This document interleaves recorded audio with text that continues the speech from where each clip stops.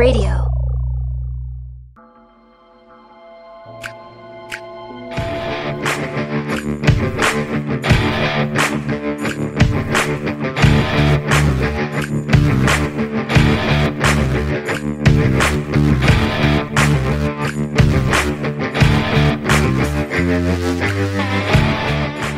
What's going on, everybody? We are back. This is episode 210 of the Dark Windows podcast. My name is Kevin. And I'm Kevin. If you heard me say, oh, Jesus, over Kevin was because he kind of scared me a little bit because I didn't realize he was getting ready to say what's going on. Yeah, because, I mean, I've already hit record and everything, and we're sitting I here didn't see it. at the table. I was rubbing my eye because I had something in my eye. It's called your finger. No. So before we get going, we actually had a package sent to us by David, one of our listeners, and his lovely girlfriend, fiance, wife. I'm not sure what she is, but yeah. So let's open this bitch up. I was warned that there is a secret message. Okay, inside the label, which says "Boom, motherfucker." Okay. Perfect. So, we got that. And I did open the tape when I got home. I didn't go through it yet. We got an envelope. Oh, we have an envelope. I'll read that. That says Kevin's. I'll read that. Okay. Well, you read it. Okay. Then we can go through what we got. Because it's a hefty package. There's some shit there. Kevin's. Thank you so much for answering all the questions David has asked recently in regard to our new little baby podcast. Yeah, they're starting up a show. Yay! And when they do, you're going to hear an ad spot for it because I'm going to play one because that's... If it weren't for people doing that... What's that? We shall play one. Yeah, but I have to add it in. That's what I meant. Sure. You know what I mean? I know what you mean. I'm just being a smart ass. But if it weren't for people helping us out at the beginning, we wouldn't be where we are with, tens of listeners. Yeah. So, we can't explain how much it helped. To show our appreciation, see, I'm having a hard time reading this because I'm used to reading dog shit handwriting all day, and this is actually really good. We wanted to share a little bit of Indiana with you. All things made local to us. Enjoy the coffee. It's the tits. I can smell it from here, so I'm sure it probably is. Well, I sure as fuck can't. So, okay. We have sent you the fucking best sweet corn, but, travel time. So the next best thing, Indiana popcorn. Okay. Okay. And let's start digging. So let's see the coffee. I don't know. Okay, let's see the coffee. Oh my god, that smells fantastic. So we got coffee. We've got a bag of corn in there somewhere. Unpopped popcorn, which is excellent. Oh, that's the good shit. Yoder. As for the dog bones and the DW logo painting. Okay. So we got a painting in there too. Sarah works for the company named on the bags. We work with the people who have intellectual and or developmental disabilities. The treats are handcrafted by a team of clients working together to gain better sense of simple daily living skills. That is fucking awesome. That's awesome. From measuring ingredients, blending and rolling the dough out, cutting the shapes, baking and packaging, and labeling each bag. The art I had commissioned. It is also handmade by one client. This client will get 50% of the sell, while the other half goes back into the program for supplies. Also, fucking excellent. You guys are doing some good shit here. That is cool. One last thing. I want to thank you for all of the content you create that has brought the love of my life so many laughs and tidbits of random info he bombs me with sometimes. He's really good at it. From the bottom of our weird black hearts, thank you. Okay, So, we also have a PS in here. Do not say the name or area where the treats and pictures come from if you need to read this on the show. So we won't do that. Yeah, no. The coffee is from a company in Goshen, Indiana. It's called Refinery, which this shit smells fantastic. I'm usually not big on coffee, but that... We'll have to split that because that smells really good. And it's pre-ground, so I can run that through my my Keurig. Oh, what's this? Really? Shot glass? Shot glass, huh? I guess. Ooh. Indiana shot glass. We'll put that right here on the table. The Crossroads of Indiana. Of America. Sorry, it's Indiana. 1816. Sweet. You got one, too. Hard to believe that used to be considered like the West, you know? Yeah. Okay, so You don't go past Ohio, it's scary there. Or it's like, mine is the Hoosier State, and I got a basketball and a race car on it, so. nice. Oh, I guess it was just. I don't know. I just picked them at random. They were Also, here. Indiana is breeding grounds for like super good white basketball players, Larry Bird. This is a fucking like. This is like. This is hand painted, let's see. Oh, dude. Oh, that's fucking awesome. That's fucking kick ass. That's getting hung up here for sure. damn straight. We'll post some pictures of that. That is fucking excellent. Thank you guys so much. Oh my god, thank you so freaking much. Okay, let's get. We'll get everything together. I think we can hang that right over the station there because they're kind of running out of real estate here because there's going to be a television behind you eventually. So We'll we'll figure something out, or we can take the banner down and put it there. I think so. Have to hang the banner off the table or something where nobody will see it because nobody comes in here to see it. Yeah, I think this is gonna go right there. I like it. That is fucking killer. Yeah, so we're going to have to get everything together once we get done and with the episode, and we'll try to figure out what we can do about the. And, and thank you. I will let you guys know how Runa loves them. You know, I guarantee she will love them. I mean, full disclosure, my dogs won't taste them because they don't chew. It's just like snap and it's gone. They don't. Well, yeah, Runa will get them every night because, you know, that's what she does. She gets treats every night before she goes to bed. So what's funny is my boss has been bringing his puppy into work with him. He has a Cane Corso puppy who is already the size of my beagle. Yeah. And like I gave her a French fry today. Like my dogs, if you threw them a French fry, it was like it just fucking vanishes into the abyss. It never existed. I hand this dog a French fry, and she walks away with it, sits down, like rips a little piece off, and she sits there and chomps on it. Then does this like she'll hold it with a paw and just rip little pieces of it off. I'm like, I've never seen a dog eat that delicately before. Runa, she will, if I give her something, she takes it, and she has to go around, and she has to go into her, and back into the bedroom, okay, to her crate, and then she will proceed to eat it there. And sometimes it takes her a little bit to eat it, but she will eat it. I mean, you know, if I go near her, it's like, oh my god, Dad, take it away, go! So if I get up, because I have to, you know, do whatever, she thinks I'm coming after it, so she like goes right into her crate. Yeah, no. My dog's like, you throw food near them and it's almost like sticking your hand in like piranha water, you know? All I can think of when I see this popcorn It's was it Yoder? Yoder, I don't know. It's Amish country goodness. Oh shit. So all I can think of when I see this is my great grandmother cooking popcorn on her stove. I've never actually done that before, so this is going to be interesting. She used to do it in her pressure cooker. Oh, no shit. Yeah. I mean, I've made the Jiffy Pop stuff, but that doesn't count. Yeah, or she would take... my grandparents used to have a popcorn popper. Yeah, my grandmother had one too. And then would do that. Yep. We've got a popcorn machine at work, but that thing is, like, nasty. Your grandmother used to make the best popcorn balls. Goddamn right she did. I can't stop looking at that. It's so goddamn cool. That is Hold cool. on. Oh, yeah. Show Shelby. In case you didn't hear that, I yelled at my wife so she could come see it, and she goes, sorry, I had to put my titty away, because I'm assuming she's feeding the boy. That's cool. Right? I like that. Where are you guys gonna put it? We're going to take the banner down and put it here, I think. Nice. Yeah. Yeah. That's cool. That's very fucking cool. Makes me jealous that I have no artistic ability. I know. You just have autistic ability. Yeah.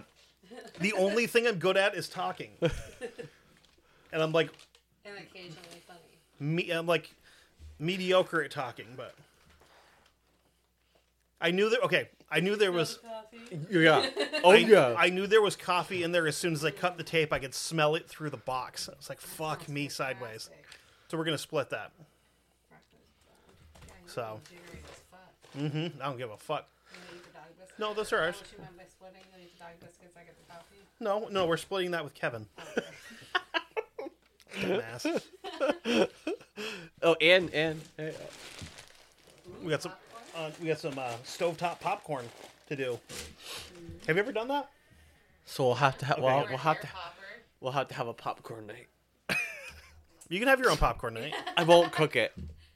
No. I don't. You just eat it raw. No, I had to You have want something. popcorn? I would have to have I'd have to get one. I'm guilty of that. I do at the bottom if they're like half popped. Those are the only ones that I like. I intentionally cut my popcorn off in the microwave so I can have a couple extra ones at the bottom, which is probably explains why my teeth explode. Probably. 'Cause, you know. I just haven't had like popcorn in a long time. So, anyway, let's get to it here. Yeah. So this week you got. I got to do a badass. We rag on the British a lot because No. We because rag we're- on Ben a lot. well, no, because we got Danny too, Yeah. Okay. and then we have Australian listeners, and I think we have some Canadian listeners, Okay. so they're kind of like British adjacent, you know. They're all from countries that the British controlled at one point in time or another. We're equal opportunity assholes to everyone. What I'm getting at here is if you have the Queen Mother on your money, you guys suffered a great loss this past week, even though she was a lizard. So I figured in honor of the dead Queen, Lizard people? why not talk about A badass lizard? a badass Irishman instead? Oh, fuck. I mean, technically he is from the British part of Ireland, so... Oh, the North? Yeah, he was. Yeah. So we are going to talk about a man named Robert Blair Maine. Goes by the name of Paddy for most of his life, though, as 80% of fucking Irish dudes do. Is it Mane? Mayne. Okay. Yep. So Paddy Maine is born January 11th, 1915, in the town of Newtownards, County Down, Ireland. It's a beautiful little town just down the road from Belfast, tucked into the top little tippity top of Strangford Lough, which is a little kind of like a mini lock kind of deal, you know. Sure. One day I'll get over there. So it's a long, skinny lake. Now he's born at a time where shit's about to get real spicy on the Emerald Isle. Okay. 1915. Yeah. Because 1915 was a year. And then 1916, there was a thing that happened where a bunch of IRA leaders, this is before they were terrorists, were gunned down in the streets. And Okay. kind of really kicked off the whole Irish Civil War kind of thing that would eventually turn into... Are we talking about that? Oh, no. But we're in the time frame, though. What is it? I don't know what it is. What? I'm my brain is like what Oh is no, it? this is like the beginning of like the Irish Civil War, that kind of territory. Time-wise. like was it that Bloody Monday or whatever? Bloody Sunday. That Or was whatever, that was sure. 1972. Okay. Different one. This was like Easter Uprising time frame. Oh, But before he turned 2 years old, the country would start to tear itself apart in turmoil after the Easter Uprising of 1916. okay. This isn't the episode for that, but we'll get there eventually, I promise, because there's a lot of really cool shit to talk about there. Yeah. Especially when you start talking about the tactics of farmers versus trained military people, where if you're just a bunch of armed citizens, you won't do anything against the army. Okay, tell the Irish that, tell the Vietnamese that, the Somalis and Afghanis, whatever. Farmers, us. Tell us that. Farmers have never beaten a stronger fucking military force. But No. whatever, Not with the rifle that they have in their, in their house to go hunting with. There's a did. really awesome video that somebody posted to the Facebook page of Taliban Black Hawk Down, where one of technically our machinery that we paid for with our tax money that got left there by our fucking ridiculous government. The Taliban was learning how to fly this Black Hawk, and it was fully loaded with dudes, and that motherfucker was like rocking back and forth in the air, and I'm like, oh man, this is gonna be good. And then all of a sudden it just fucking nosedives like you don't see it actually hit, but you see a dust cloud and just chunks of shit flying everywhere. And I commented, I was like, man, I'm really glad Ridley Scott finally did a sequel to Black Hawk Down. Yeah. That was funny. Fuck you. Muhammad Durant, you will not be left behind. Anyway. So he was number 6 of 7 kids. That's the editing quote of the night. Just want to let you know. No, Muhammad definitely Durant. not, believe me. I just picked it, so it is.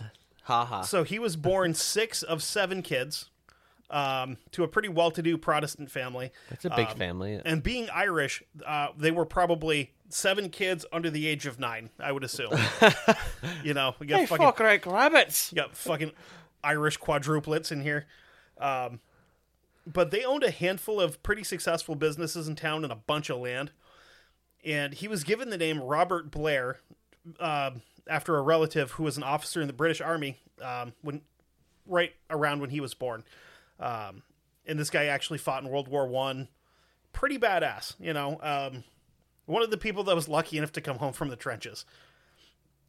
He's also allegedly, because I couldn't find anything that would tie him to him, Yeah. a descendant of Gordon Turnbull of the Royal Scots Greys, who led the legendary Scotland Forever charge at Waterloo, where they basically charged down off of this hill in cavalry formation, got their dicks kicked in, but when Napoleon was finally captured, these were the guys that were like that surrounded him, were the remnants of this cavalry company. Okay. Because the Scots are fucking relentless. Yeah. They don't care.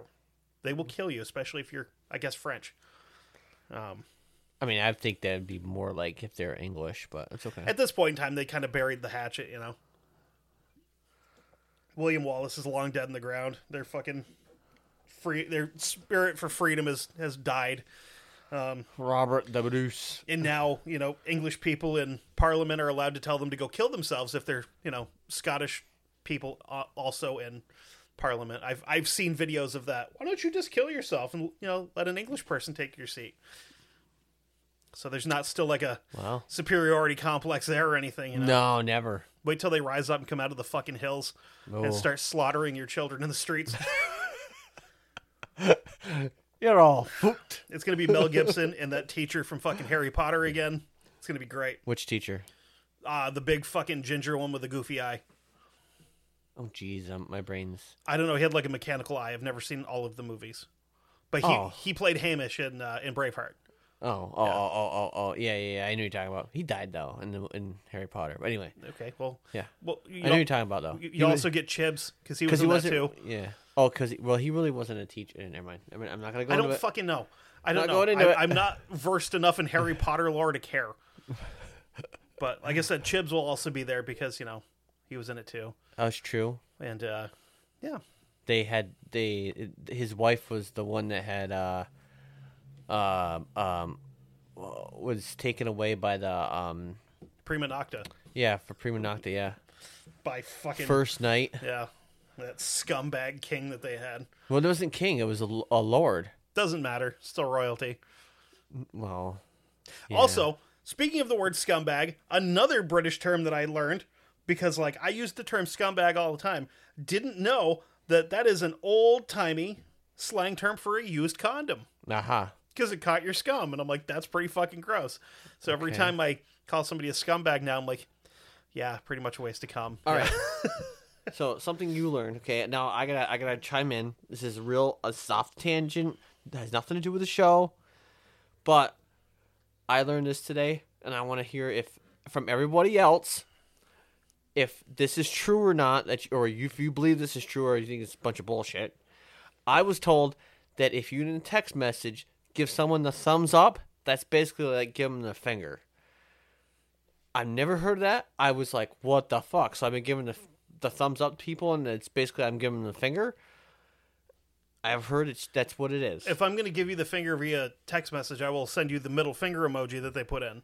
Yeah, well, apparently the thumbs up is the middle finger. I don't know. No, I think the thumbs up is like kind of like a condescending, like, yeah, I'll get right on it, you know. Yeah, but what if you mean, you know, like it's like, okay, I don't know.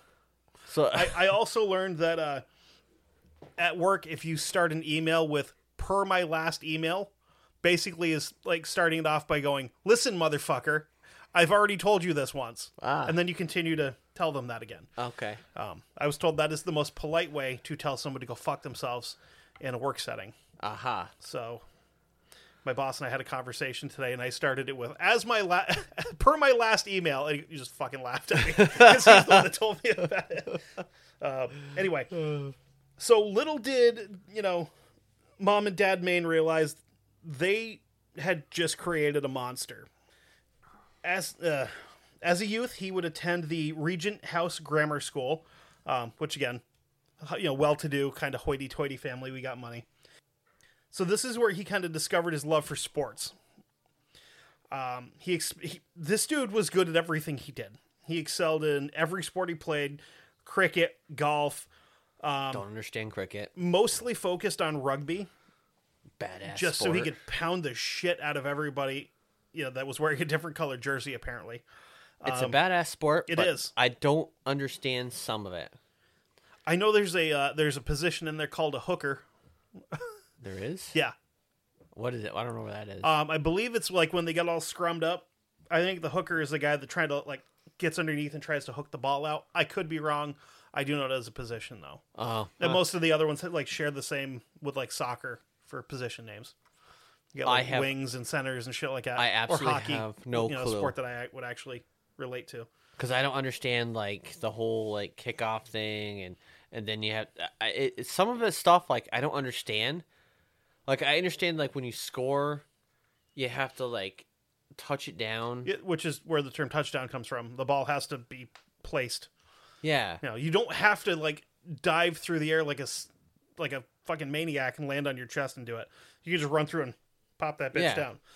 And I think it's depends on where you are. Because when they kick different angled kicks count for more or whatever. Yeah. Cricket is fucking ridiculous. Cricket has no excuse to exist anymore. I still don't have a clue about Americans that took cricket and we perfected it and call it baseball. So cricket can die now. I still have no clue. Fucking Indians and Pakistanis and all these guys that want to play cricket, you guys can learn how to play baseball. It's pretty fucking cool. That's all. You don't have to wear the stupid fucking horse riding helmet. You can wear a glove while you're in the field. You don't have to. I don't know. Cricket is the dumbest fucking sport that I've ever attempted to watch. It's weird. I would rather watch golf than cricket. You can hit a home run from behind you. It doesn't make any goddamn sense. I don't. Yeah. Alcoholics creating baseball is what cricket is. Or it's I hit the ball. I just went the other way. I don't care. Fuck it. Or it's just people that are you know what? We want to be able to make it count anywhere we hit it. I'm going to hit the shit out of this thing and then not run. Well, they have to run. Fuck out of here. No, you have to run. No, they don't. They run back and forth. Yeah, that's running. It's fucking 8 feet. I'll give it 10. It's a stupid not that sport. far. It's a dumb fucking sport. I don't. We're calling it dumb because we don't understand it. No, I've talked to people that understand it and still say it's a dumb sport. Okay, well. You want to see an interesting one? Check out hurling. It's if you mixed rugby, lacrosse, and field hockey together. Yeah, there's pictures that I've seen of guys getting their fucking face masks caved in with these sticks. Oh, it's brutal. Anyway. This is what happens when we get on a topic that we like and we're like, oh, right. Sports. He also showed a lot of promise in the school's rifle club, where he would be scored as a marksman. No, this is back when your school could have a fucking rifle club. Well, I mean, this is back when if you lived in the UK, you were allowed to own a rifle. For just whatever reason you felt like. Well, I wonder if that's just Scotland or Scotland in what in England that you can't really do that, or if it's it's the entire the entirety of the UK is pretty. Well, because isn't Ireland its own governing body? Southern Ireland is, and they still pretty much follow all the same rules. Yeah. So the rifle stuff is going to come in handy here.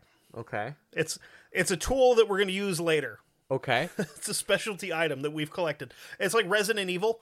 where you just Yes. pick up some weird ass like puzzle piece. And you're like, I don't know what the fuck this is, but I know I'm gonna need it. Yeah. And you stick it in your pocket and you hold on to it. I saw a new Resident Evil game that I was like, huh, I wonder if Kevin's going to play that. What?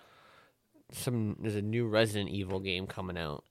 I don't know. It's some like Dead by Daylight version, but it's Resident Evil, and there's some fucking guy that I was like, wait a minute, who the hell is this guy? Okay, I have to ask Kevin this. And then, if you've ever seen I've seen it on YouTube. There's a commercial for it. I haven't seen anything for it. Oh, yeah. Okay, check it out, and then you can be like, oh yeah, I know who that guy is, because you fucking played What's every he single look one like? of them.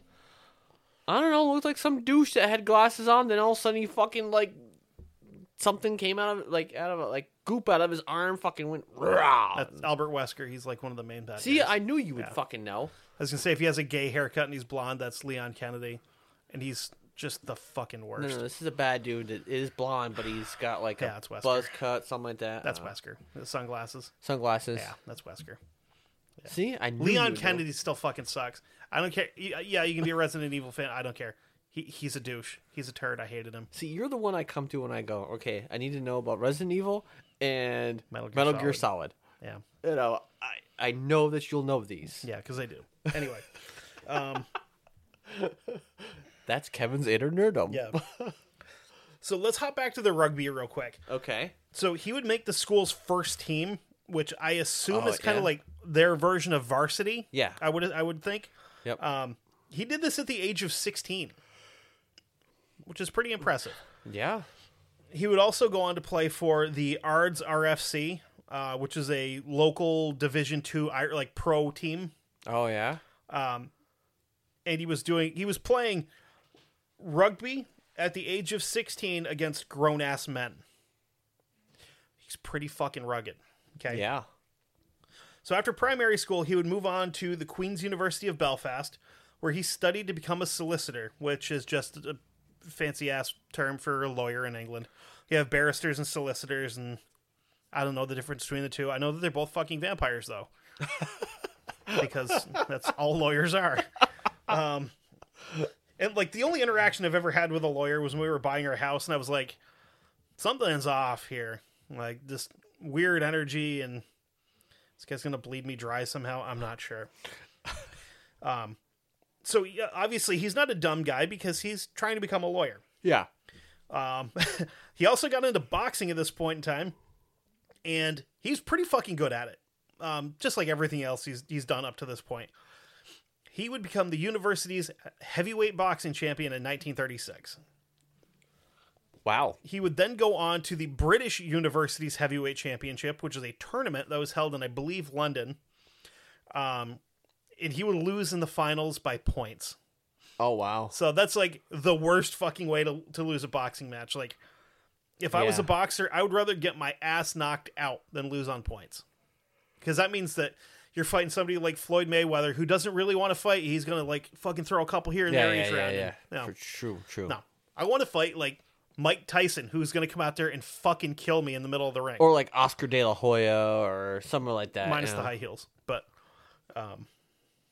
he's not allowed to wear those. It's illegal. So. What? Oh, Oscar De La Hoya's a big-time cross-dresser, dude. Yeah. Okay, sure. I don't know.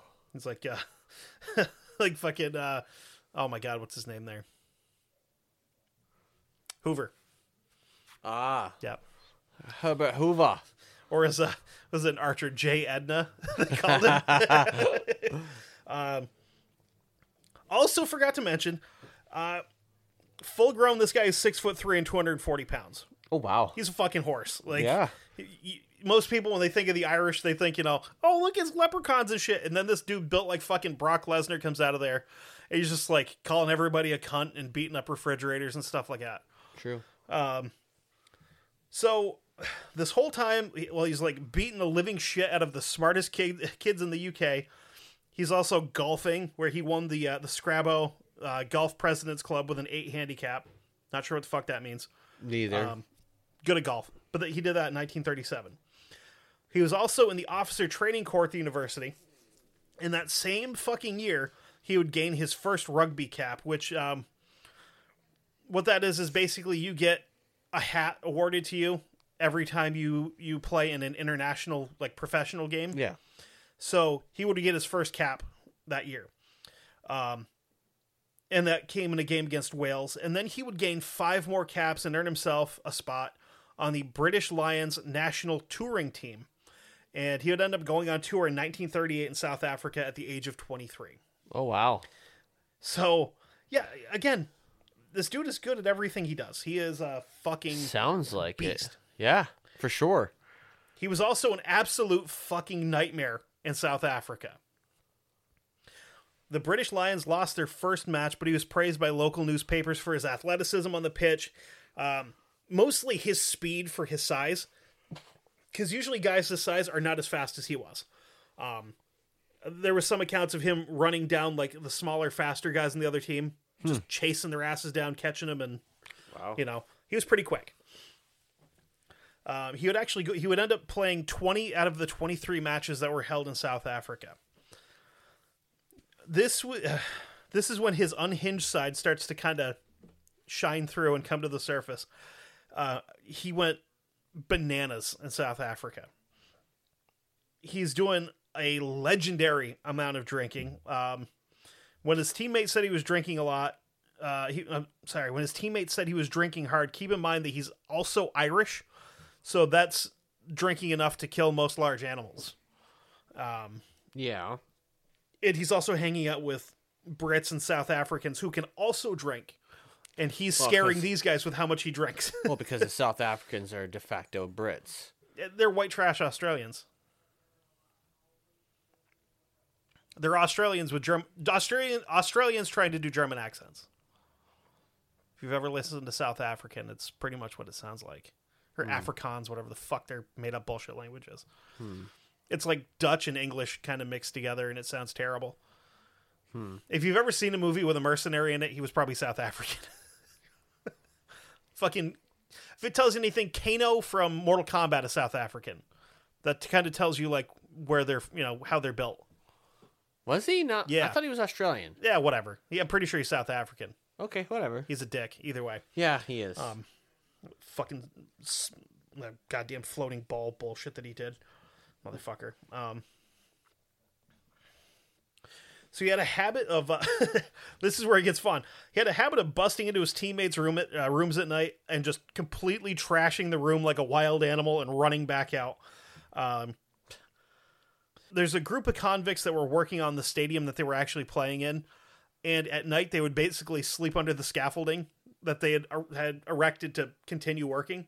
And Paddy became friends with one of these guys, snuck him in some clothing that eventually, when the guy's rearrested, would be found to be Paddy's clothing because they had his name fucking sewn into the like written in the tags. So he busts this dude out of jail, and they just go out fucking drinking. They steal a couple of uniforms, like sailor uniforms. They go down to the docks and pick fights with fucking dock workers and shit, and they're just beating the shit out of everybody. It's kind of just, it's fun here. Oh, sorry, it's Ellis Park Stadium is where they were playing that was being worked on. One night, he left a sports banquet in the middle of it, gives him the old Irish goodbye, gets up without saying a fucking word to anybody, and just starts walking around town. Sees these 2 or 3 guys walking out towards a field with rifles, and he's like, "What are you guys doing?" Like, "Oh, we're going antelope hunting." And he goes, "Oh, I'm going with you." Okay. The next time anybody recalls seeing him was his roommate, who was a Presbyterian minister that also played on the rugby team. Okay. Wakes up in the middle of the night to Paddy crouched on the floor of the bloody carcass of an antelope, shirtless in his room, covered in blood like some kind of fucking feral cat. Okay. His roommate goes, "You got to get rid of that fucking thing. You can't have that here. You're going to get us in trouble." So one of his other teammates had been complaining about the quality of the meat since they'd gotten to South Africa. So Paddy, drunk, shirtless, covered in blood, kicks his fucking door in, snaps the lights on, and throws this dead antelope into bed with him. Oh my gosh. This dude freaks the fuck out. He's like, "What the fuck are you doing?" He's like, "You're going to get us arrested. Get rid of this goddamn thing." So, like, in the struggle of trying to get this dead animal off of him, this guy cut his leg on either a hoof or a horn, and he would actually end up missing a couple of games due to the severity of his injury. Yeah. So Patty's like, I got to get rid of this thing. We're going to get in deep shit. So he slings it back over his shoulder, walks down the hall, turns the corner, and finds the room of the South African national team's manager. He drops it on the ground in front of his door, pins a note to it, and fucking knocks on the door and runs off like a drunk child. Okay. The note would say, "A gift of fresh meat from the Irish." This dude is he's a fucking handful, okay? Oh, Jesus. And we haven't even gotten into the good shit yet. This is just Paddy Mayne being Paddy Mayne. Okay. So, early in 1939, he returned to Ireland and graduated from university. Ends up joining the law firm of George McLean and Company in Belfast. Well, being a lawyer, he's also playing, Irish national rugby. He'd play in 3 games, after which, during a post-game celebration where his team won, Paddy is completely fucking wasted. They're at the Swansea Hotel, celebrating, having a good time. Yeah. There's all the windows are open and everything. Paddy grabs one of his teammates by the back of the shirt and the pants and just fucking threw him out the window. He never checked to see what floor he was on either. He just yeets this dude out the fucking window. Thankfully, they were on the ground floor. The guy landed in the bushes and he was fine. But this goes to show the kind of guy that he is, where he's just like, nah, fuck it, let's just do it. There's no planning with Paddy. It just it happens. He's it's fucking full bore, spontaneous. Yeah. It's So you've been listening to our show long enough to know that 1939, 1940. It's good years. Some good years. I feel like you don't even have to say it, but Hitler starts being a shitbag. Oh. We know. Yeah. Paddy would run to and then through the closest recruiting station and sign up. He ended up joining up with the 5th Light Anti-Aircraft Battery, and very, very quickly learned he was not cut out for the AA scene, and he transferred units. They end up transferring him to another anti-aircraft unit. Okay. And he's pissed, because he's like, I'm going to sit here, fucking dick in hand, and just do nothing. Yeah. So, one of two things happens. He either requests his leave, or he is kicked out of the military. But it doesn't matter, because then he would go join up with the Royal Ulster Rifles, which was a infantry division. Okay. Which made Paddy happy. Yeah. This is what he wanted to do. Paddy happy. Yeah. Paddy good boy. Paddy smash. He'd end up going with a few friends and his brother Douglas. They all kind of joined up into the same division here. Oh boy. Not only was this more his speed, he would also meet up with the most stereotypical Irishman of all time. You're going to think I'm making this name up. Okay. Owen McGonigal. EOIN McGonigal. McGonigal. Ah, is that Professor McGonagall's son? No, it's not. So he was from County Tyrone, which also made him Northern Irish. And no, County Tyrone is not where they stick all the black people in Ireland. Like, some people have been like, wait a minute, where'd that name come from? I'm like, this is the Detroit of Ireland, motherfucker. So with them all being Northern Irish, there's no real threat of infighting due to the political horse shit that's going on. Yeah. Because obviously the North Irish were loyal to the English, and the rest of Ireland just wanted to create a unified and free state, and they were somehow the bad guys. You get Catholics and Protestants. Fucking slap you grab a fucking M16 and a balaclava, and all of a sudden you're a terrorist. It doesn't seem right to me. But one man's freedom fighter is another man's terrorist. It is what it is. It's how it goes. So he and his didn't do much until the Wehrmacht and the Panzer Division start penetrating the impenetrable forest of the Ardennes and then march into Paris. Once the Germans took Paris, the Brits finally started getting revved up about everything for the fight. And honestly, I kind of think that it's maybe like a little bit of a fuck you to their like longtime bitter rival. Just be like, ha, ha, ha, they took your capital. Okay, now we'll come help. Yeah. You know, it seems like a very British thing to do, like very dry sense of humor and, you know, just a little fucking, Of course. you know, a little passive aggressive. Oh, yeah. That's the post-it note of war crimes, basically. Yeah. So another huge event is about to take place, and that is Winston motherfucking Churchill taking office as the prime minister. There was at one point a thought that maybe, just maybe, the Brits would try to negotiate with Hitler to avoid going to war. And Churchill had this to say, quote, "You cannot reason with a tiger with your head in its mouth." And from there, it's just on. Because Winston Churchill's got a war boner. Paddy's got a war boner. Fucking Jack Churchill's got a war boner. Yeah. A couple of other British fellas that I'm going to talk about at some point in time have huge war boners. Yep. So now we have to go kill Germans. Of course. And French, in Paddy's case. Wow. So Churchill wanted to create what he referred to as a butcher and bolt raiding force. Basically, the British equivalent of shit and get. Okay. You get in, do your shit, and get the fuck out fast. In his words, quote, "Specially trained troops of the hunter class who can develop a reign of terror up and down the enemy coast." So he's already got it in his head what he needs to happen here. And it's going to happen here shortly. So he wanted some just hard charging, swinging dicks to get over the channel and make Nazis mascara run. They're just going to go face fuck these Germans until they're in tears. Okay. So, Okay. our boy Paddy signs up with the 11th Scottish Commando, where he was commissioned as a second lieutenant, which may sound like a bad idea because this guy is a fucking menace to society, but he graduated from college. True. So the British system works much like ours, where Yeah. if you weren't out plowing a field fucking 3 weeks before the war started and you actually went to college, you get commissioned as an officer so you can get people lost in the woods. Well, at least in our case. So he'd be commissioned as a second lieutenant. So his first taste of war would be during the Syria-Lebanon campaign against these scum-sucking fucking Vichy French pussies. Fuck them. They gave up. They fucking surrendered their own people for their own fucking safety. Fuck them. The French government during World War II is the reason that everybody thinks the French are a bunch of pussies. Because then you have the resistance fighters who were out there gunning motherfuckers down on bicycles. Yeah. Because they were badass. Like making fucking explosives in their basement and then sticking them to tanks and running off.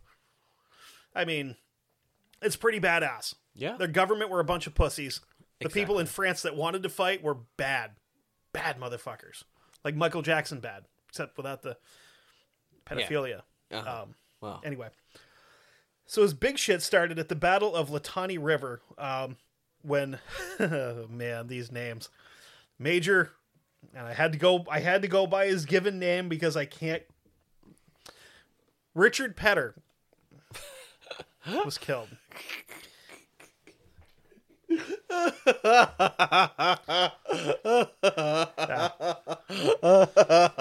Old Dick Petter. Oh, Dick Petter.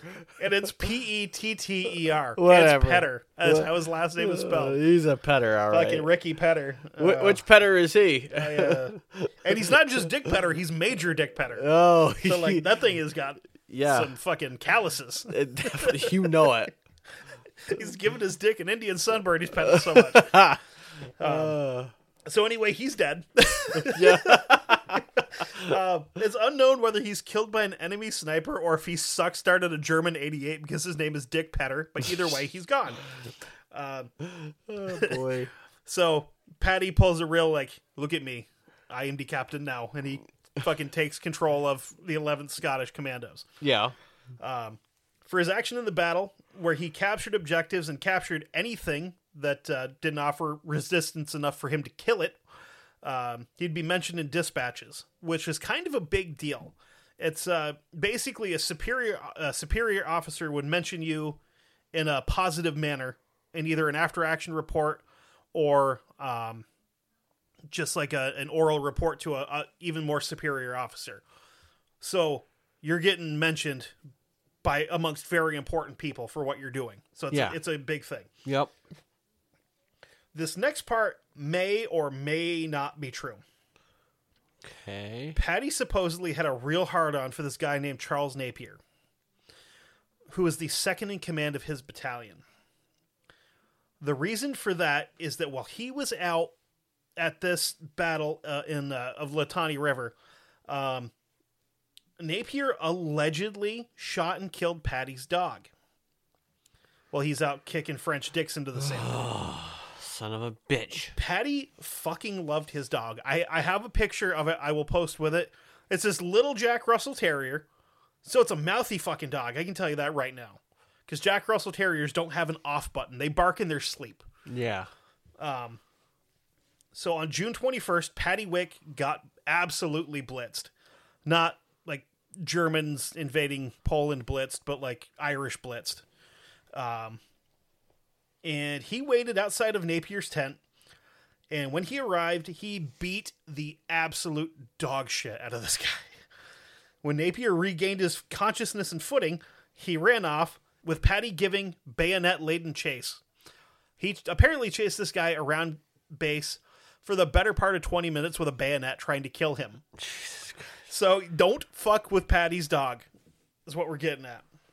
So from there, it's like one of those fucking things that you had in elementary school where you had to like 1, 2, 3, those The puzzle. Yeah, and you had to like Right. fucking open it up. Orange. People know exactly what I'm talking about. Yes. Another one of 4 things happens here. After he's beat the fuck out of this dude. 1, he's dismissed from 11th Commando in general, like altogether. 2, he was imprisoned. 3, he hit the wrong dude, and the wrong dude being the overall commander of the unit. Or 4, none of this actually happened at all. Yeah. I like to think that he beat the shit out of the guy that shot his dog. Another time, he's at a bar, and he got some less than stellar customer service from either the bartender or the owner. Yeah. He would reach across the counter, slap this man in the face, grab him by the collar, and drag him over the bar out onto the dance floor to tango. Patty, being a very, very white man, didn't dance. He would instead empty his revolver around the man's feet and watch him two-step and shit himself at the same time. Yet another actual confirmed story was while he was in Paris. Patty's sitting there having a coffee, having a tea, whatever, out of this neat little cafe outside. And I like to think that he's just kind of sitting there, maybe stretched and popped his back, reaches into his pocket and pulls out a grenade, pulls the pin out and just flicks it across the courtyard, sets it on his table. People obviously freak out over a live grenade being, visible. Yeah. They're diving under tables, they're diving behind walls. And the whole time Patty is sitting there just laughing his balls off because he had removed the detonator from the fucking grenade. Jesus Christ. Oh my gosh. So this is either a prank or his way to just kind of make some kind of point to local French soldiers. Because he didn't trust the French to operate hand grenades because apparently there had been an incident at some point when they were working with some French commandos.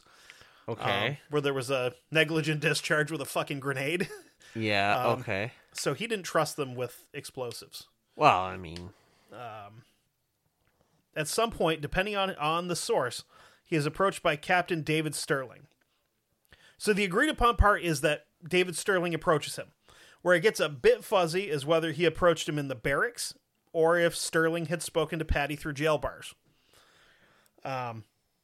Captain Sterling made him an offer that he absolutely would not refuse. He said, you can either sit here, either in jail, waiting for your court-martial, for who knows what the fuck drunken shenanigans you've gotten into, or you can join up with a new group of dudes, And he had been recommended for this organization by his old buddy, Owen, who is also part of this group. It's a group that's soon to be legendary. It's the Special Air Services, or SAS.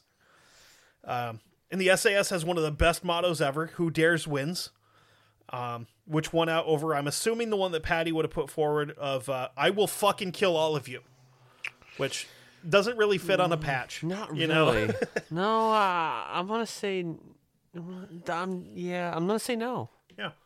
I mean, it's a good motto. Don't get me wrong. Yeah. But I mean, you gotta be a little bit PC when it comes to. No, you don't. I mean, this is the 40s. Like, yeah, but still, they probably were thinking about the future. Listen. We weren't even allowing black troops to fight with white troops still. So, but listen, I'm still saying that I think they were thinking a little bit ahead. And I don't think they were. I just think they're like, wow, Who Dares wins? That sounds pretty badass. Okay, listen, I'm thinking they were thinking Patty was just fucking wasted. I'll fucking kill all you. Put it on a patch. He's like Conor McGregor if you gave him a gun but and made him like normal human being size. They're mostly like, never mind him. He's Irish. Okay, so yeah, just never mind this fucking Mick. Yeah. So in the summer of 1941, while still at the very beginning stages of its development, the SAS L Detachment was preparing for war. The training would include, your normal stuff like land nav, desert nav, which is going to come in handy when you're about to invade an area and operate in it that's approximately the size of the Indian subcontinent. Because that whole big-ass chunk of Africa, where we're fighting World War II, was huge. Yeah. It doesn't look it on a map. It's fucking huge. They're fighting across like 12 countries.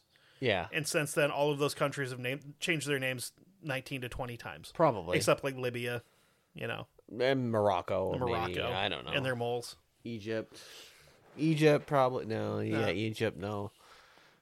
Okay, we'll give them like 95% of We didn't go into the Congo because they're like, well, no. We don't need to go there for nothing. No. We'll wait until after this war, and then we'll support another war that's going on there so we can colonize it and take all their diamonds and shit.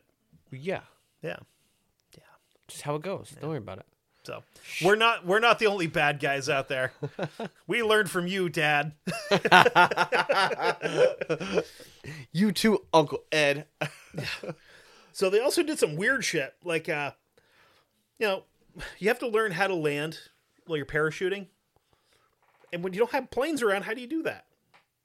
Well, you get a bunch of dudes into an open top Jeep, and you get it going about 30 miles an hour, and you just fucking jump out of it. Okay. Because if you can land jumping out of a moving vehicle like that and not break your ankles, you can probably jump out of an airplane and not break your ankles. I mean, maybe. We'll find out. Hey, hard down not knowing. Who dares wins. Yeah, exactly. I dare you to jump out of a Jeep. Fuck you. So after months and months of training, yeah. Pussy, you won't jump out of this. Jump, faggot! Who the fuck you call? Ah! I didn't call me a cigarette. So after months and months of training, the unit would embark on Operation Squatter on November 16th of 1941. Oh, probably different squatter. Yeah. That house looks nice. Oh, I went a different direction. I went with like Operation, hiding in the bushes for a shit. Oh. So this is where shit takes a tragic turn, because David Sterling decides to move forward with a really, really risky plan to drop in behind enemy lines. And he'd looked at the forecasts and everything, and there was a storm coming, and he's like, who dares wins? Let's fucking do it. Yeah. I dare you to jump out of an airplane into a fucking storm. Come on. So I double dog dare you. They would end up separating into 5 jump groups led by Sterling, McGonigal, Patty, and 2 other men whose names are kind of lost to history. And you'll find out why here in a second. The objective was to land each group at a separate target site.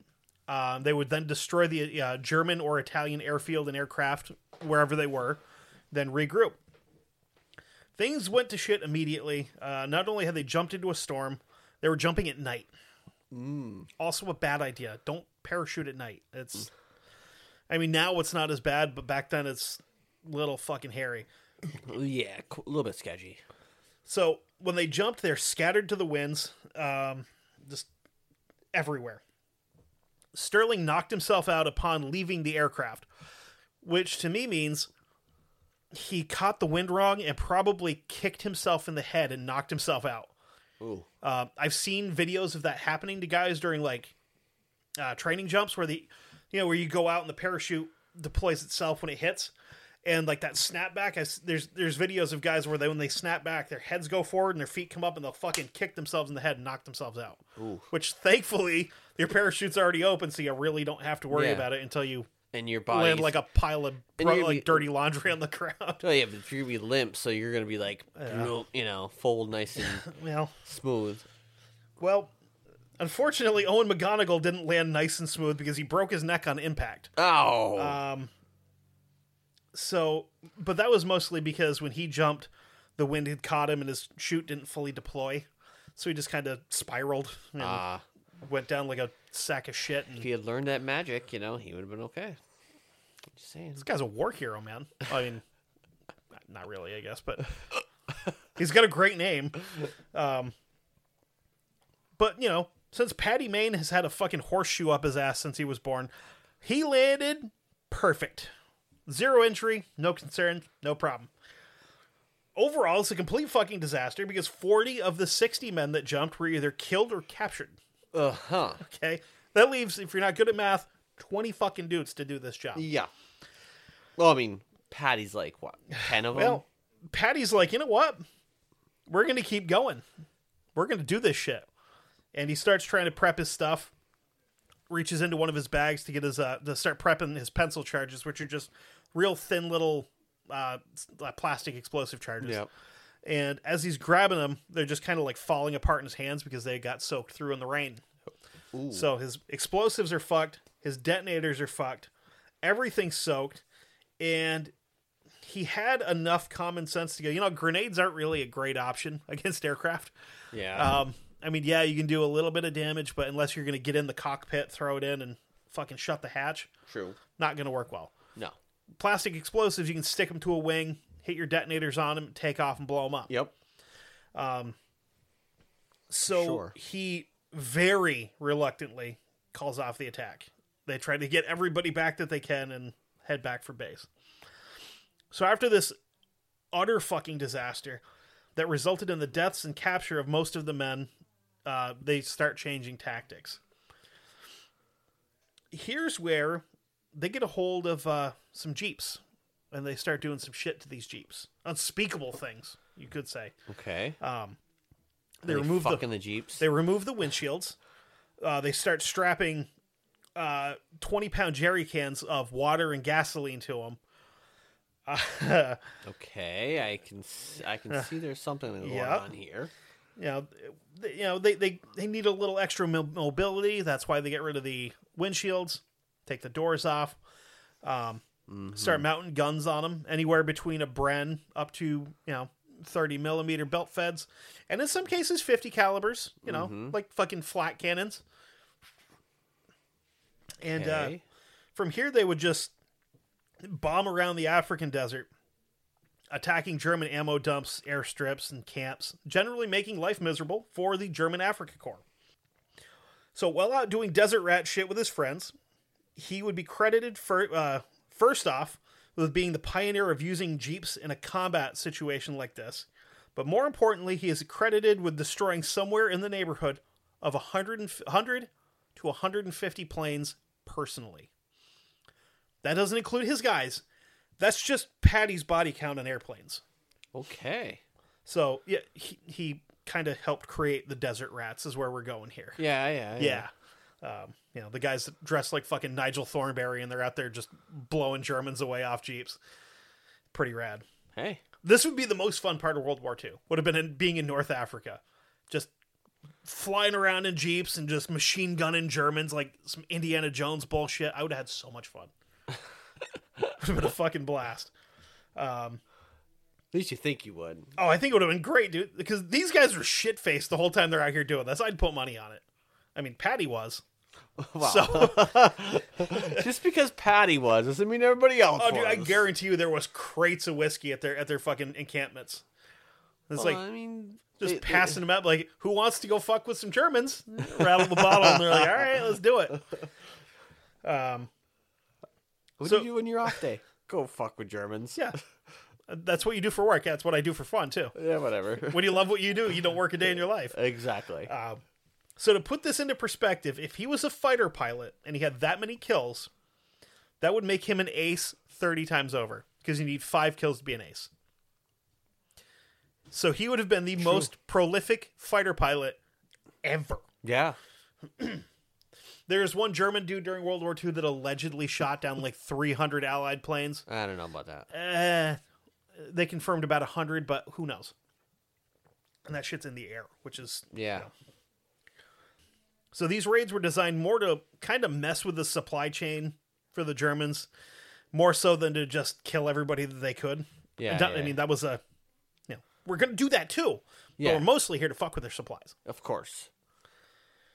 So the first big success came December 14th, 1941, after a long string of failures. They assault the Wadi Tamat airport that housed a pretty large fuel and ammo supply in the area. During the raid, Patty would end up crawling through a barbed wire fence and kind of sneaking through the camp and doing some Metal Gear Solid shit. And he'd kind of, more than anything, stumbles into the pilot rec room. Hi, boys. Lads, he says. So he kicks the door in, levels his trusty Thompson, and proceeds to mow down every pilot that was unfortunate enough to have been born German or Italian. Well, I mean... he killed like 35 people right here. He just fucking hosed the room. Nice. Okay. He was still in a good enough mood that he decided on his way out, let's blow up, 24 planes with Lewis bombs. So Lewis bombs were, basically it's a mix of plastic explosive and thermite with just a pinch of diesel for flavor. Well, I mean... that meant yes. that when you hit the fuse for it, the thermite would react first. It would burn through whatever. Yep. So if you set it like up on the fuselage, it would burn through and then just kind of drop the plastic explosive in and fucking explode. So they're pretty rad. So for all this, he would get another shout out in dispatches and earn the Distinguished Service Order. After this attack, Patty has one of the most badass quotes to have ever been quoted. When you enter a room full of the enemy, kill the first one that moves. He started to think and therefore is the most dangerous. Aha. Very smart man. Yeah. I mean, some dude's just like, it could have even been the first guy to like, oh shit, and put his hands up. He'd like, fuck you. He didn't surrender. He was thinking about something else. He was coming right at me. Yeah. He was reaching for my weapon. Yep. I didn't have time to deploy my taser. Yep. I must have bumped my body camera on the way in. Shit. I don't know what happened. I just, my trigger finger hit the thing and things happened. And... My brain sent a message. Something got crossed up, and I killed everybody. My trigger finger did not receive that message. Yeah. It was trying to tell me to give him the middle finger. Yeah. And I squeezed the wrong one. Yeah. Because it's like those Terminator hands from back in the 90s where I had to squeeze them to get them to do whatever. I fucked up, man. This fucking shit. And I figured after I shot the first one, like, what's another 34? Like, of course. I mean... They were there. They saw me do it. You can't leave witnesses. No. Especially not Germans. Exactly. So later that month, he would lead another raid with a total of 5 commandos who slam fuck another 27 planes into the ground. Okay. As they're leaving, like, Patty is actively getting into his Jeep, and he happens to look over and see that there's a hangar that's wide open. And in that hangar... You just... Listen. You can't just leave well enough alone. He sees something, he's like, there's got to be something to do here. I feel like this is that moment in like a romance movie where he looks over and he's just like, oh my. And they just immediately falls in love. Yeah, and you hear that fucking music. It's that song from fucking Dirty Dancing, and it's just like everything's slow motion. And he just looks and he's like, wow. And what he's looking at is this real sexy, completely undamaged Messerschmitt ME-109.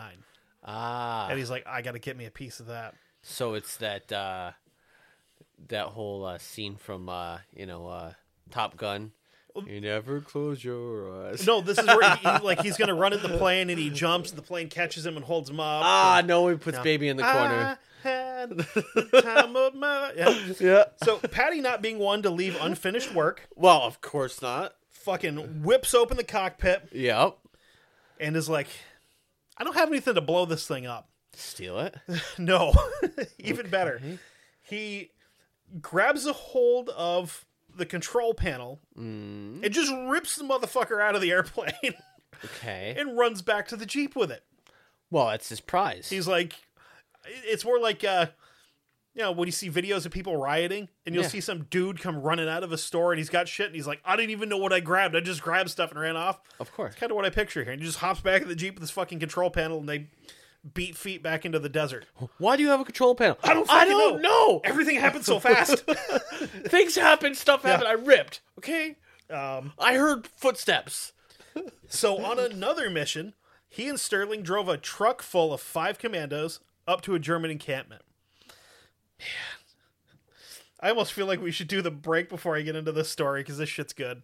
Okay, let's do a break and then we'll come back. So they're pulling up to the encampment here, and this is where we're going to take a quick break. So he would send out the only German speaker in the entire truck to go talk to the guards. And the only guy in the truck that happens to speak German has this to say. So he's obviously asked, about a password for entry to get back into the base, and he says, quote, "How the fuck do we know what the fucking password is? Don't you ask for our fucking identity cards either. They were lost, and we've been fighting the last 70 hours against these fucking Tommies. Our car was destroyed, and we got lucky enough to capture this British truck and get back here at all.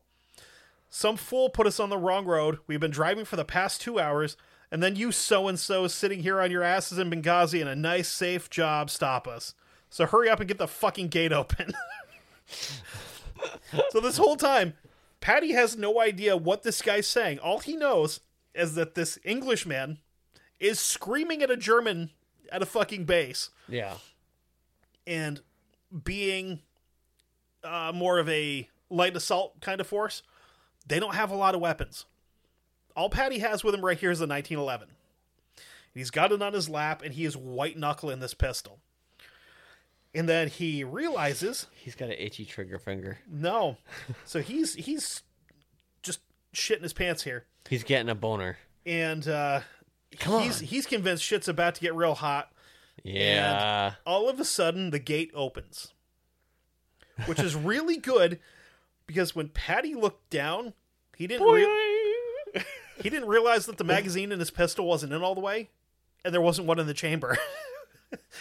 So that would have meant that he would have had to slap, rack, and then get ready to fight. See, which is a bad idea. You think that's a bad thing? Really? That's okay. He bought them an extra 2 seconds because he gave them the head start. Yeah, but 2 seconds is a long time with an MP40. Yeah, but for him, it was a handicap, a small handicap. I'm not Patty Main, and I carry one in the chamber. Okay. But like I said, I'm gonna say this is probably not true, but I think it was intentional because it was a challenge to himself. Yes, he's not Scottish; he's Irish. Whatever. That's why the Scots are such raging alcoholics, because they had shit for so bad for so long that now they drink a bunch to make things challenging. Yeah, but still, he's Irish. They've been challenged plenty. Now they're just like, fuck it, I got potatoes, I'm ready to fight. Yeah, but he was all out of potatoes, and I came here to kick ass and eat potatoes, and I'm all out of potatoes. Yeah, I mean... Oh, that's sad, because that's a famine joke. Anyway. Put the damn glasses on! So they move the truck into the base very carefully, and as soon as they get in, the dudes in the back just fucking open up. They shot everything that was German, everything that was moving. They're shooting German troops. They're shooting airplanes. They're shooting half-tracks. They're shooting trucks. They shot their own fucking truck.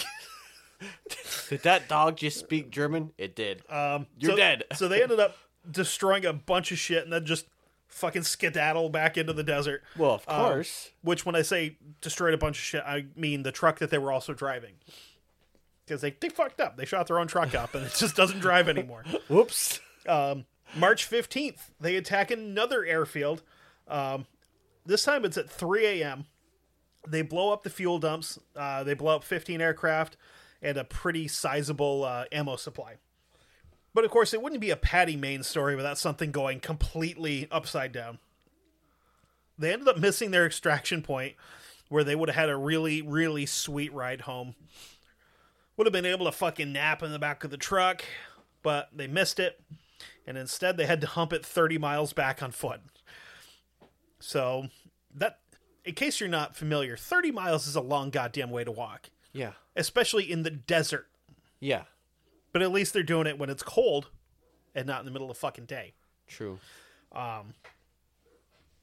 So July 7th, 1942, they hit yet another airfield. Whew, boy, they blow up 34 aircraft this time, which would actually be... they didn't know it at the time, but this was a huge victory for the British, just this little attack in the airfield here. Because this would cripple the Air Force, the air backup that the Germans would have at the Battle of El Alamein, which would lead to the Allies winning that battle, which was pretty crucial because this put the Allies in control of some of the bigger oil fields in Egypt, which it may be shocking, but oil is kind of important for wars. Iraq. Yeah. And the failure at El Alamein would force Rommel and his forces back to Tunisia, and within 6 months, the bad guys are completely out of North Africa. Yeah. So Patty Main just kicked Erwin Rommel's dick around in the dirt and then handed it back to him. Was like, here you go, buddy. Seemed like a nice guy, but you're still a Nazi. Get fucked, you know. Another fun one. So after they raided the Fuka airfield, a superior had asked Patty on his return how things went. And he says, it was a bit of a trick this time. They posted a bloody sentry on every plane. I had to knife them before I planted the bombs. Of course. So the commander is like kind of taken aback by this. And he's like, well, how many did you kill? And Patty just kind of like looked at him and by all accounts looked at him and just kind of scratched his head and went, 17? Like he had to think about it for a second. 17, right. I guess. Do I count that one or not? Does he? Yeah, okay, I will count that one. I mean, a score plus 3? Maybe. Yeah, 17, yeah. Yeah, 17. Yeah, I think it was, okay, yeah. I mean, fucking Patty's built different here. He's a he's a freak of nature. July 26, 1942. 18 armed jeeps full of SAS commandos, and I didn't know this was a thing, but also French commandos, armed with Vickers K machine guns. So the Vickers K was the machine gun that the British mounted on their aircraft, like their fighter aircraft. So it's a pretty badass machine gun. They roll up into another airfield. They're driving in a pretty sizable V formation. Yeah. In the dark with no headlights on. Because they're that fucking good. As they approach the field, all the lights from the base kind of snap on at the same time. They came to a real quick halt. I was going to say a screeching halt, but you can't screech on sand, so a dusty halt, I guess. Yeah. Yeah. Yeah, we'll go with that one. Because they thought they were spotted. What was actually going on is that a bomber was landing on the runway, and the lights had to be turned on so they could see where they were landing. Now knowing that they hadn't been spotted, Patty gives the order to just go. And they would ram through the gates again in the V formation. Vickers just spitting round after round nonstop. And of course, they have tracer rounds in there. And tracer rounds are also incendiary, in case anybody didn't know that. So of the planes on the ground at the time, which is a variety of everything from fighter jets to bombers, cargo planes, shit like that, the Krauts would end up returning fire and kill only one man. The Rats then headed out after making a complete mess. They destroyed 40 German airplanes, and they killed another 40 to 50 German soldiers that were on the ground as well. So, I know I'll get some shit from the British. Large-scale fuck-up, Bernard Montgomery. This is the guy that orchestrated Market Garden, that didn't want to listen to Eisenhower and go, maybe jumping in the middle of... Where Eisenhower was like, jumping in the middle of the day is a bad idea. And Montgomery's like, nah, fucking stiff upper lip, British things. And they proceeded to get fucking destroyed for the most part. He wanted to make a statement, so he ordered the SAS to pick up 100 new members and didn't give them enough time to train them up to the high standard of the SAS. Then he wants them to attack the Benghazi harbor. He wants this done, like, yesterday. Yeah. So we're taking a bunch of green fucking dudes with us to go do this, and they're not up to the standard where we need them to be. But because Montgomery said, no, just do it, we have to. They would travel 1,400 miles through the desert to make this attack happen. Even though there was reports getting back to Allied High Command in Cairo, where they were intercepting German communications, where the Germans knew this attack was coming. And they still had to carry it out. Because, again, who dares wins? Yeah. Gotta do it. Just outside of the city, they're ambushed at a checkpoint. And here, Patty just goes, fuck this, not happening. And he turns back. Pretty much the entire way back, they're being harassed by Luftwaffe pilots.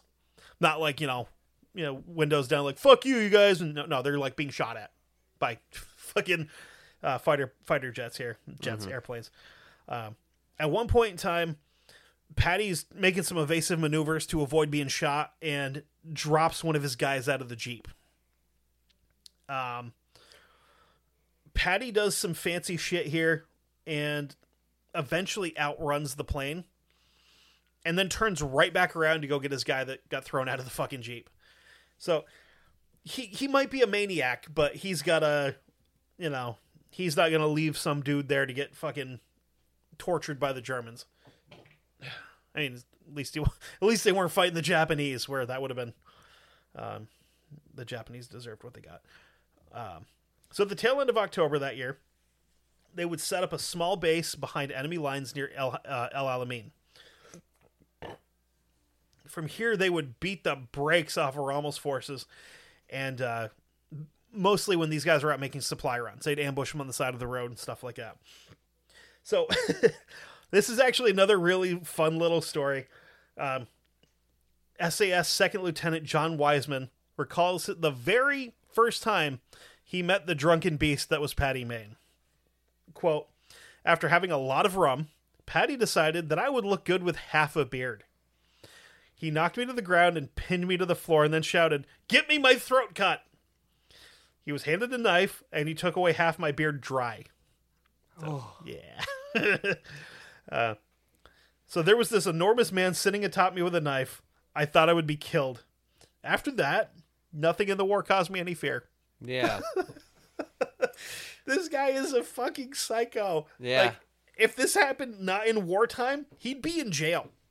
But because it happened during a war and he's a drunk asshole, like, it's great. So in January of 1943, Sterling is captured. And the SAS would then be shuffled around and kind of split up, where they would now have the special boating service and the special raiding service. And Patty, who is now a major, would be put in charge of the raiding half of the special forces. He and his boys would go abroad to Sicily and Italy for the rest of the year. They're seeing the sights, they're taking in the food and the culture, killing some Nazis. Really just living the dream. Good, wholesome family Italian vacation like you see in the Olive Garden commercials, When you're here, you're family. Yeah. January 10th, they would land on Capo Muro di Porco, which is in Sicily. And I hate how easily that came out. The Porco. Oh my god. A bunch of porcos are. Yeah. So they would capture somewhere in the neighborhood of 200 Italian troops and a couple of machine gun nests. Uh-huh. Grand total for the good guys, 450 enemy captured, 200 killed. And that was a huge blow, which would actually allow Allied forces that were behind them to just basically land and walk up the fucking beach like they were there having fun. Yeah. They probably took their boots off and walked up barefoot. Just, really enjoy the sand between their toes. You know, like they're on vacation in Maine. Yeah. It's great. It's perfect. Anywhere there's water. They rolled their fucking their pant legs up. They brought their little buckets and shovels and shit. They made some sandcastles, and then they're like, okay, tide's coming in. I guess we got to go kill the Italians now. Yeah. But hold on. Did you put up the moat? Get the picture quick. So the very next day, they landed in Augusta. Make sure not to step on it. Yeah. Oh, he kicked it over. You son of a bitch. So the very next day, they landed in Augusta in the middle of the day. Patty personally, as a fucking major, led the assault through machine gun fire and right up the ass of the Italians. Right up their asses. Yeah. Right up their old fucking spaghetti knots. Hey. So this attack started at about 10:30 that morning. Mm. By the time the sun went down, they controlled the city. Okay. So it just shows how good the Italians have been at war since the fucking Roman Empire collapsed. The French get so much shit for being bad at war, when the Italians have been worse at it for way longer. It's not fair. True. You know? True, because, France wasn't a nation state. When was the last time the Italians won a war? Pretty sure the leader's name had fucking Caesar at the beginning of it. Yeah. You know? I mean, it was a long time ago. Yeah, exactly. The French, they were good, they were good in World War I. Yeah. You know? I mean, they were... But it's because the Vichy French government. So January 1944, he is promoted to lieutenant colonel and put in command of the newly reformed 1st SAS Regiment. At this point, High Command told him, due to his current rank, he's not allowed to go out and do goon shit with his guys anymore. So, Patty's sad. He goes... Patty's sad. Basically, he's like, but I won't go do anything if you let me go with him. You know? I'll be a good boy. And he's like, said, I will not be involved in any direct action fighting. It's basically saying, I'll be a good boy. May shock you. But he didn't keep his promise. No shit. Because that would have been a real sad way to end the story. Just be like, oh, yeah, and then he just fucking stopped fighting. And yeah, he just gave it up. He became Dick Winters and just stood there and watched it. Yeah. No. Who didn't really want to... No. To fucking reluctant leader. No. Yeah. Because Dick Winters was like, I want to fight. You can't fight, but Dick. I want to kill Germans. No, Dick, you can't. Oh, come on. So from here, they would take the greatest show on dirt on the road. That's a callback to our Patreon episode last week with the greatest show on turf. They would fall from the sky to Fortress Europa in the days leading up to D-Day. Once on the ground, they got right back to their old ways, minus the Jeeps, for the most part. Same shit, different continent. They didn't blow up any Jeeps. No, they're blowing up communication centers, destroying railways, raiding supply lines, fucking with the railroads. You know, again, doing shit. They would then link up with local French resistance fighters and worked with them to run reconnaissance missions and just to be a general pain in the ass for the Nazis. Yeah. They resurfaced again on August 19th. Somewhere near Orleans to start meeting up with friendly forces. They would then push through German lines, machine gunning Krauts with their new Jeeps that they had finally acquired, which I'm sure made Patty the happiest Mick in France. Uh-huh. You know, they would get back with the resistance fighters and ambush enemy columns and destroy infrastructure to slow the movement of reinforcements, who are now headed from north central France back up towards the Normandy coast, because the German plan was they're coming in this way off the coast. We want to start to push them back to the water. Yeah. And in case you're not familiar with history, it's not how this shit works anymore. No. Because at this point, we got involved. Yeah. You know, and Angry Brother got involved. Yeah. We were more like the pissed off teenage stepson of the British Empire at this point in time. It's true. You're not my fucking dad. Don't tell me what to do. Yeah. Just fucking smoking cigarettes and reloading ammo in the basement, listening to The Cure. That was us. Yeah, of course. And because we weren't allowed to send Marines to Europe. We're the or we could be like, the pissed off. Yeah. Do you know how much quicker that would have ended World War II? If we had just mentioned the rumor, oh no, they're not sending the army, they're sending the Marines. Because the Germans were fucking terrified of U.S. Marines during World War I. Because the U.S. Marines were committing war crimes in the trenches with shotguns. Which, by the way, led to protests in Germany. They shouldn't be allowed to use shotguns, that's not fair. Says the country that created fucking mustard gas. This is when they weren't cocksuckers. This is between their sessions of eating crayons. Yeah. I mean, this is before they hadn't acquired a taste for crayons yet. It's like, coming soon. It's like a tiger. Once it gets a taste for human flesh, that's all it wants. They're like, ooh, crayons, they're nice. We don't want these fucking Rose Art bullshit. We want Crayola, motherfucker. Yeah. They taste better. Exactly. It's the difference between fucking Coca-Cola and Sam's Club. Uh-huh. We want Crayola. Really taste the purple more with them, Yes. It's just a joke. I know there's Marines that listen to the show. You guys are awesome. I don't Whatever. care. Fuck you. Again, we're both from Army families, so... Yes. So being in Europe instead of being in Africa did not curb Patty's drinking, believe it or not. Because, they kind of make alcohol in France, like a lot of it. You got wine, cognac. Yeah, they make some booze in France.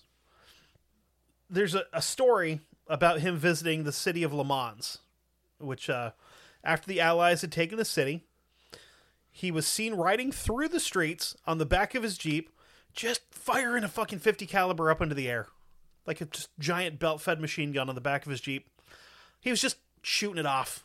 Just like up in the air. Just not even aiming at anything. Just wasting fucking ammo. And nowadays, that's like $10 a round, dude. So that's coming out of your fucking allowance. Yeah.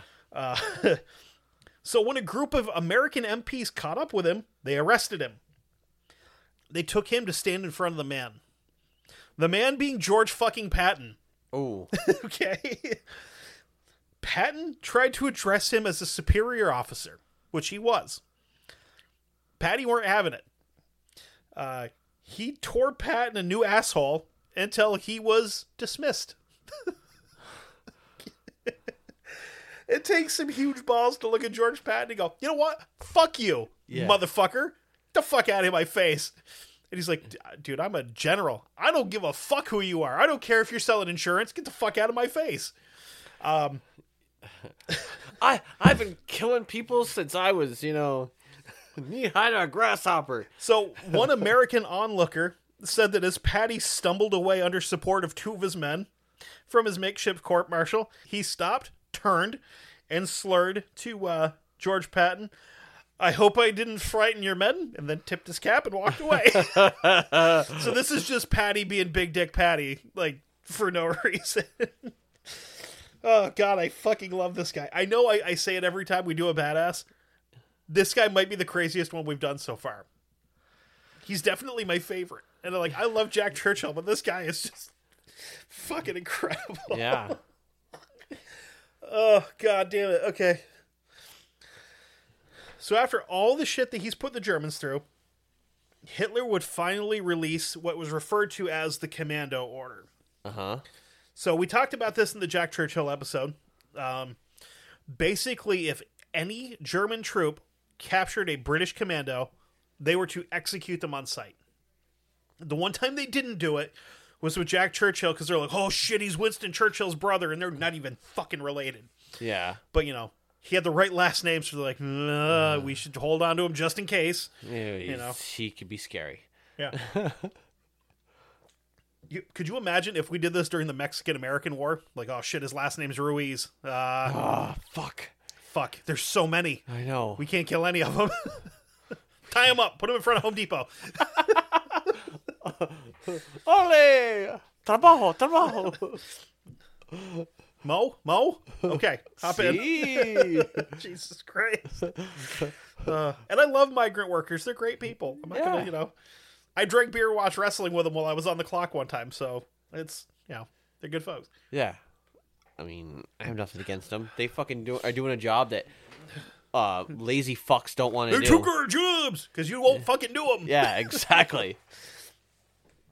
Get out there and pull tits. Milk cows, motherfucker. Yeah, stop being a lazy fucking on welfare. I went to college. I don't give a fuck. Put some mud boots on. And get your ass out there. You went to college. Okay, well, who gives a shit? You don't have a job right There's now. teats Go get a job. to yank. So, commence to yanking. It's like, I have a college degree, and I have a job. It has nothing to do with my degree. So, go fucking do your job. Fucking 70% of other people that went to college, believe it or not. It is what it is, man. No, I'm just saying that that's like a shocking statistic to me. That like 70% of people that graduate from college go into a field completely different than what they went to college for. Because around my time when I went to college, it was you were told if you don't go to college, you won't make anything of your life. Yeah. And which turns out that's not true. Yeah, look at me. No student loan debts and shit. It's pretty cool. And plenty of other debt, but just not for going to college. So not long after the commando order would be put out, the 2nd SS Panzer Division moved into the town of Oradour sur Galine. It's French. I'm not going to even pretend to know how to say it. So this is a pretty well-known hiding spot for resistance fighters. And as far as the SS was concerned, it would also be a good place to, quote, find commandos. On June 10th of 1944, 642 men, women, and children, which was the entirety of this town, would be rounded up, brought to the village square, and mowed down with machine guns. They would then be brought into the local church, and the building was burned down around them because they were all commandos and resistance fighters, as far as the SS was concerned. So not long after that, an SAS unit would be ambushed by the same SS division that was near the now dead town. The SAS would kill 20 of the Germans, but in return, 32 SAS members would be captured, walked off to the side of the woods next to a ditch on the side of the road, and just fucking executed and left in the ditch. So, the reason that they were so easily captured and overwhelmed is because they were a less effective unit at the time than the SS was, because they were so lightly armed. Yeah. After this particular attack, they were told that, listen, you're not going out there with just a fucking handgun anymore. You need to have people with 30 caliber carbines, Stens, Brens, we don't care. Just don't go out there with a fucking handgun. Yeah. It's stupid. You need something with some range. It's a force multiplier. Yeah. So the next big SAS action will be rescuing some downed American pilots, and after they do this, they call in an airstrike and turn back a force of over 1,000 Germans that were attacking the area. This is Paddy's revenge for the dead SAS troops on the side of the road. Here's his real big one, though. April 9th, 1945, he and his boys are leading the Canadian 4th Armored Division, obviously out in front of the convoy, clearing the way, making sure that they're basically doing like recce to keep distance between them and the armor, so that if they run into anything, they can call back to them and go, okay, this is what's going on. Either A, get your asses up here and blow these guys out of the water, or B, turn the fuck around while you can. Yeah. So, as they're approaching the city of Oldenburg, the front two vehicles get hammered. He ends up hauling ass personally from about the middle of the column all the way up to the front to see what's going on. So he gets up there and he finds his guys battered, surrounded, outnumbered, outgunned. He jumps off of his Jeep and runs into the nearest town. Runs into the nearest house and kills everyone inside. He doesn't remember how many people were in this house. All he knows is he killed them all with a handgun. Just fucking, just hosing Germans with a 1911. That's how it goes. But this is also the same guy that handed down the command of don't go into combat with just a fucking handgun. But he's like, I'm Patty fucking Main. I don't even need a gun. Yeah. I can go in here and scare these guys to death. Exactly. So after he clears out this first house, he walks out the kind of like the side back door and sees one of his guys dead on the ground. He just so happens to have an ammo bag and a Bren, which the Bren was the British light machine gun. You've probably seen pictures of them, like old war movies or whatever. They kind of look like a BAR, but the magazine loads in the top. Yeah. Big, hefty fucking thing. Have you ever seen Lock, Stock, and Two Smoking Barrels? It's been so long. Okay, so the guys with all the weed, when somebody starts banging on the door at the cage, get me Bren gun, and he goes running off. This fucking little wiry dude comes back with this huge fucking rifle. Yeah. That's a Bren. Yeah, I know what a Bren is. Yeah. So Patty grabs up the ammo bag and the Bren and continues clearing houses by himself.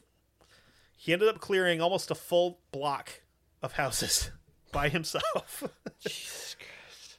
He then gets back, remounts his Jeep, orders the gunner to get on the Vickers and strap on his big boy balls because they're going to do something stupid. They're going Nazi hunting. He drove the Jeep directly into the teeth of the German line. And it kind of have to pause here, okay, to really paint the picture of exactly what's going on. Okay. He's driving a Jeep, obviously. Mm-hmm. He's got a dude on the back, on the Vickers, just laying out hate. And I forgot to mention Chekhov's Bren. So while he's steering, driving, steering and shifting, he's also firing the goddamn Bren gun with his free hand. Jesus. So he's got it draped across the dash, and he's just fucking firing this motherfucker off in every direction. Yeah. They circle back, and then again, and then again, and the whole time they're just chasing Germans around the fucking town center, shooting at them, and then in a Jeep. So a British officer that was there actually witnessed this entire thing. And he said, the sheer audacity and daring he showed while driving his Jeep across their field of fire momentarily confused the enemy, which, I mean, fucking no shit. He would, after everything was said and done, he would end up stopping the Jeep and ordering his gunner to keep firing while he's piling in dead and injured into the back of this Jeep. He picked up like 9 or 10 dudes in this one Jeep. Okay. He would then bring them back behind, almost back to like the armored column to get him back to safety and out of the line of fire. He then rallied his guys with as many Jeeps as they could get and personally led a flanking attack up a side road where they came up through and they wiped out the entire German force that was still there and did not lose a single man on the second attack. Wow. Yeah. So after this battle, he would kind of go off the rails again. And he got back into his drinking pretty heavily. More so than normal. A lot of people said that at this point in time, he started kind of going quiet. He was spending more time by himself, doing a lot of reading. A lot of people say that it was because of the loss of McGonagall, who he was really good friends with. And then with Sterling being captured, he's like, fuck, I think there's a lot of survivor's guilt there. Like, why didn't they capture me? Why is he dead? And another contributing factor to this binge was that he found out while he was out in the field that his father died. So he requested leave for services and was denied. This kind of crushed him, Of course. There's an account of him going back to Egypt for, he was summoned back to Central Command in Cairo. And while he was there, he got, again, completely shit-faced and starts looking for an English journalist. I forgot to put the guy's name in here. I can't remember what it was. But he wasn't a real big fan of this guy because the guy was kind of iffy about how he reported things. This is also a guy that started a rumor that the reason that Patty had shut down after all of this is because him and McGonagall were an item. like biblically an item. Yeah, I know. And Patty didn't like that. Like he wouldn't end up having any kids or anything like that, but pretty sure he wasn't gay, and he didn't like that anybody would insinuate that he was gay. So his goal is to find this guy and beat the living shit out of him. Jesus. Unfortunately, he never found him because the guy would actually been called back to London to the paper. He probably beat the shit out of somebody, though, because, he was there and drunk. Of course. He would end up retiring from the military after the war, and he would join up with the Falkland Islands Survey Department. But he didn't stay with them very long because he had accrued some back injuries over the years. Probably from carrying the entire fucking SAS on his back across 2 continents. Might have something to do with it. Or his giant nuts.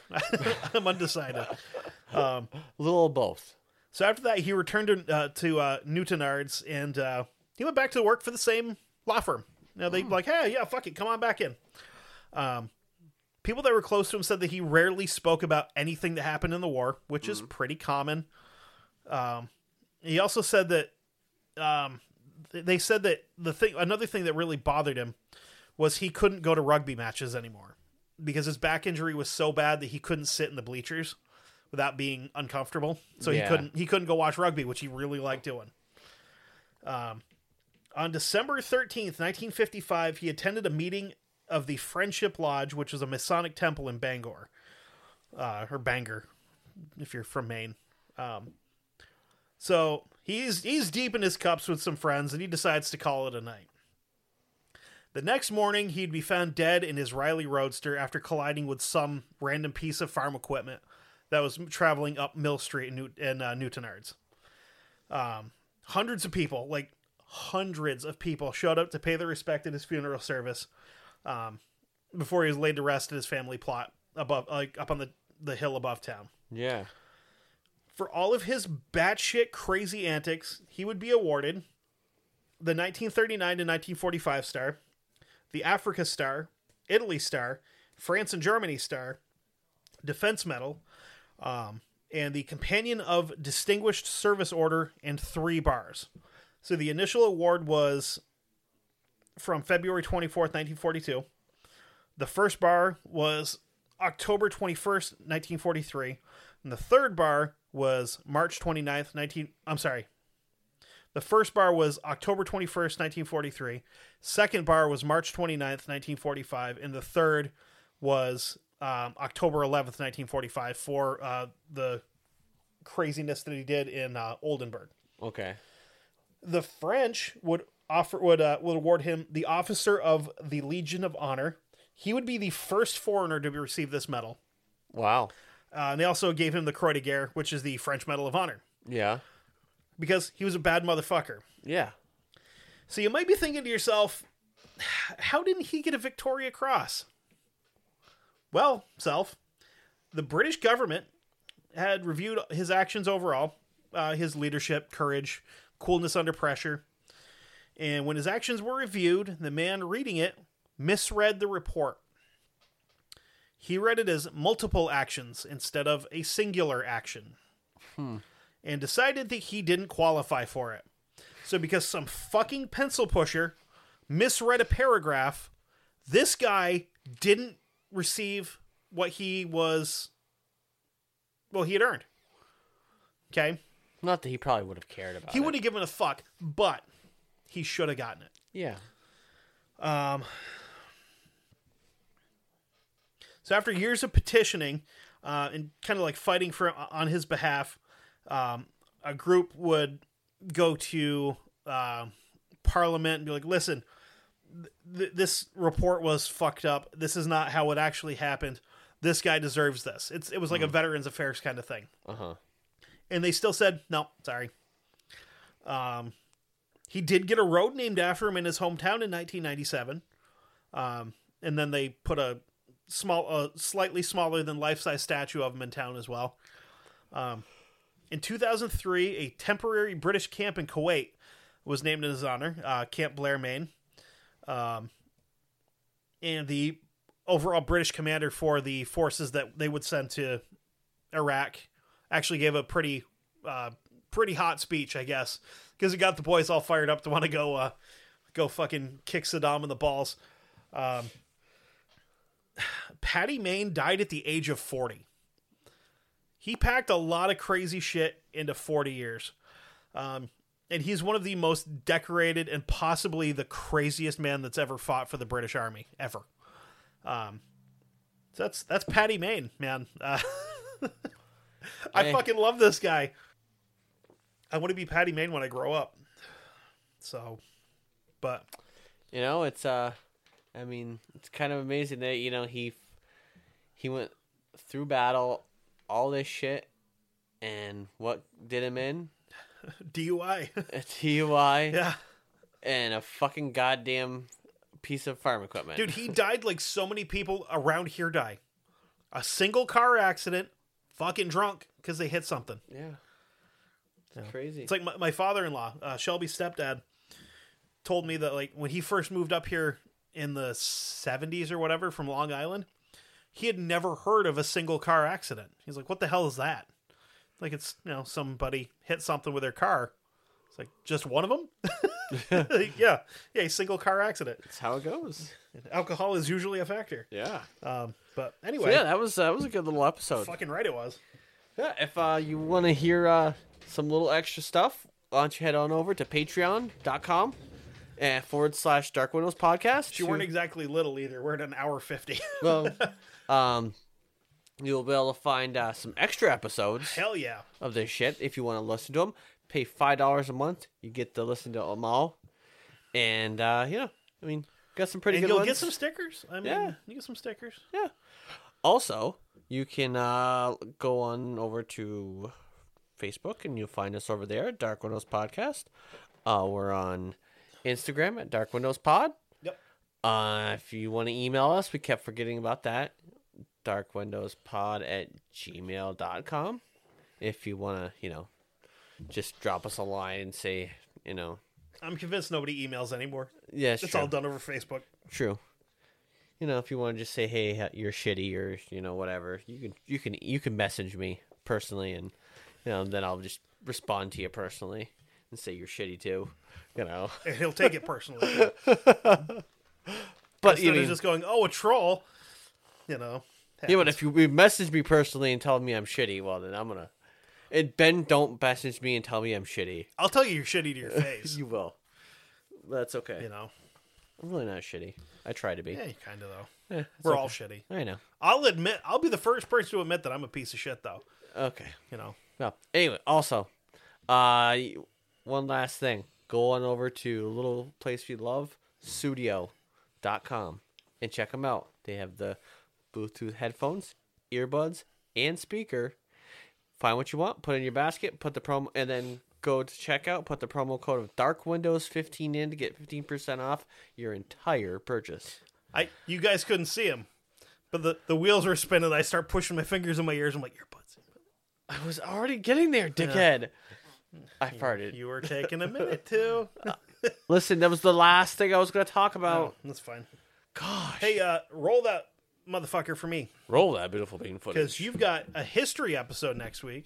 Yeah. Because we tried to roll it like 4 fucking times, and you just kept getting history, so... Well, you just kept getting badasses. We're not rolling on that. Don't roll it on that, no. I'm not going to. Oh, I was saying, don't roll it on that.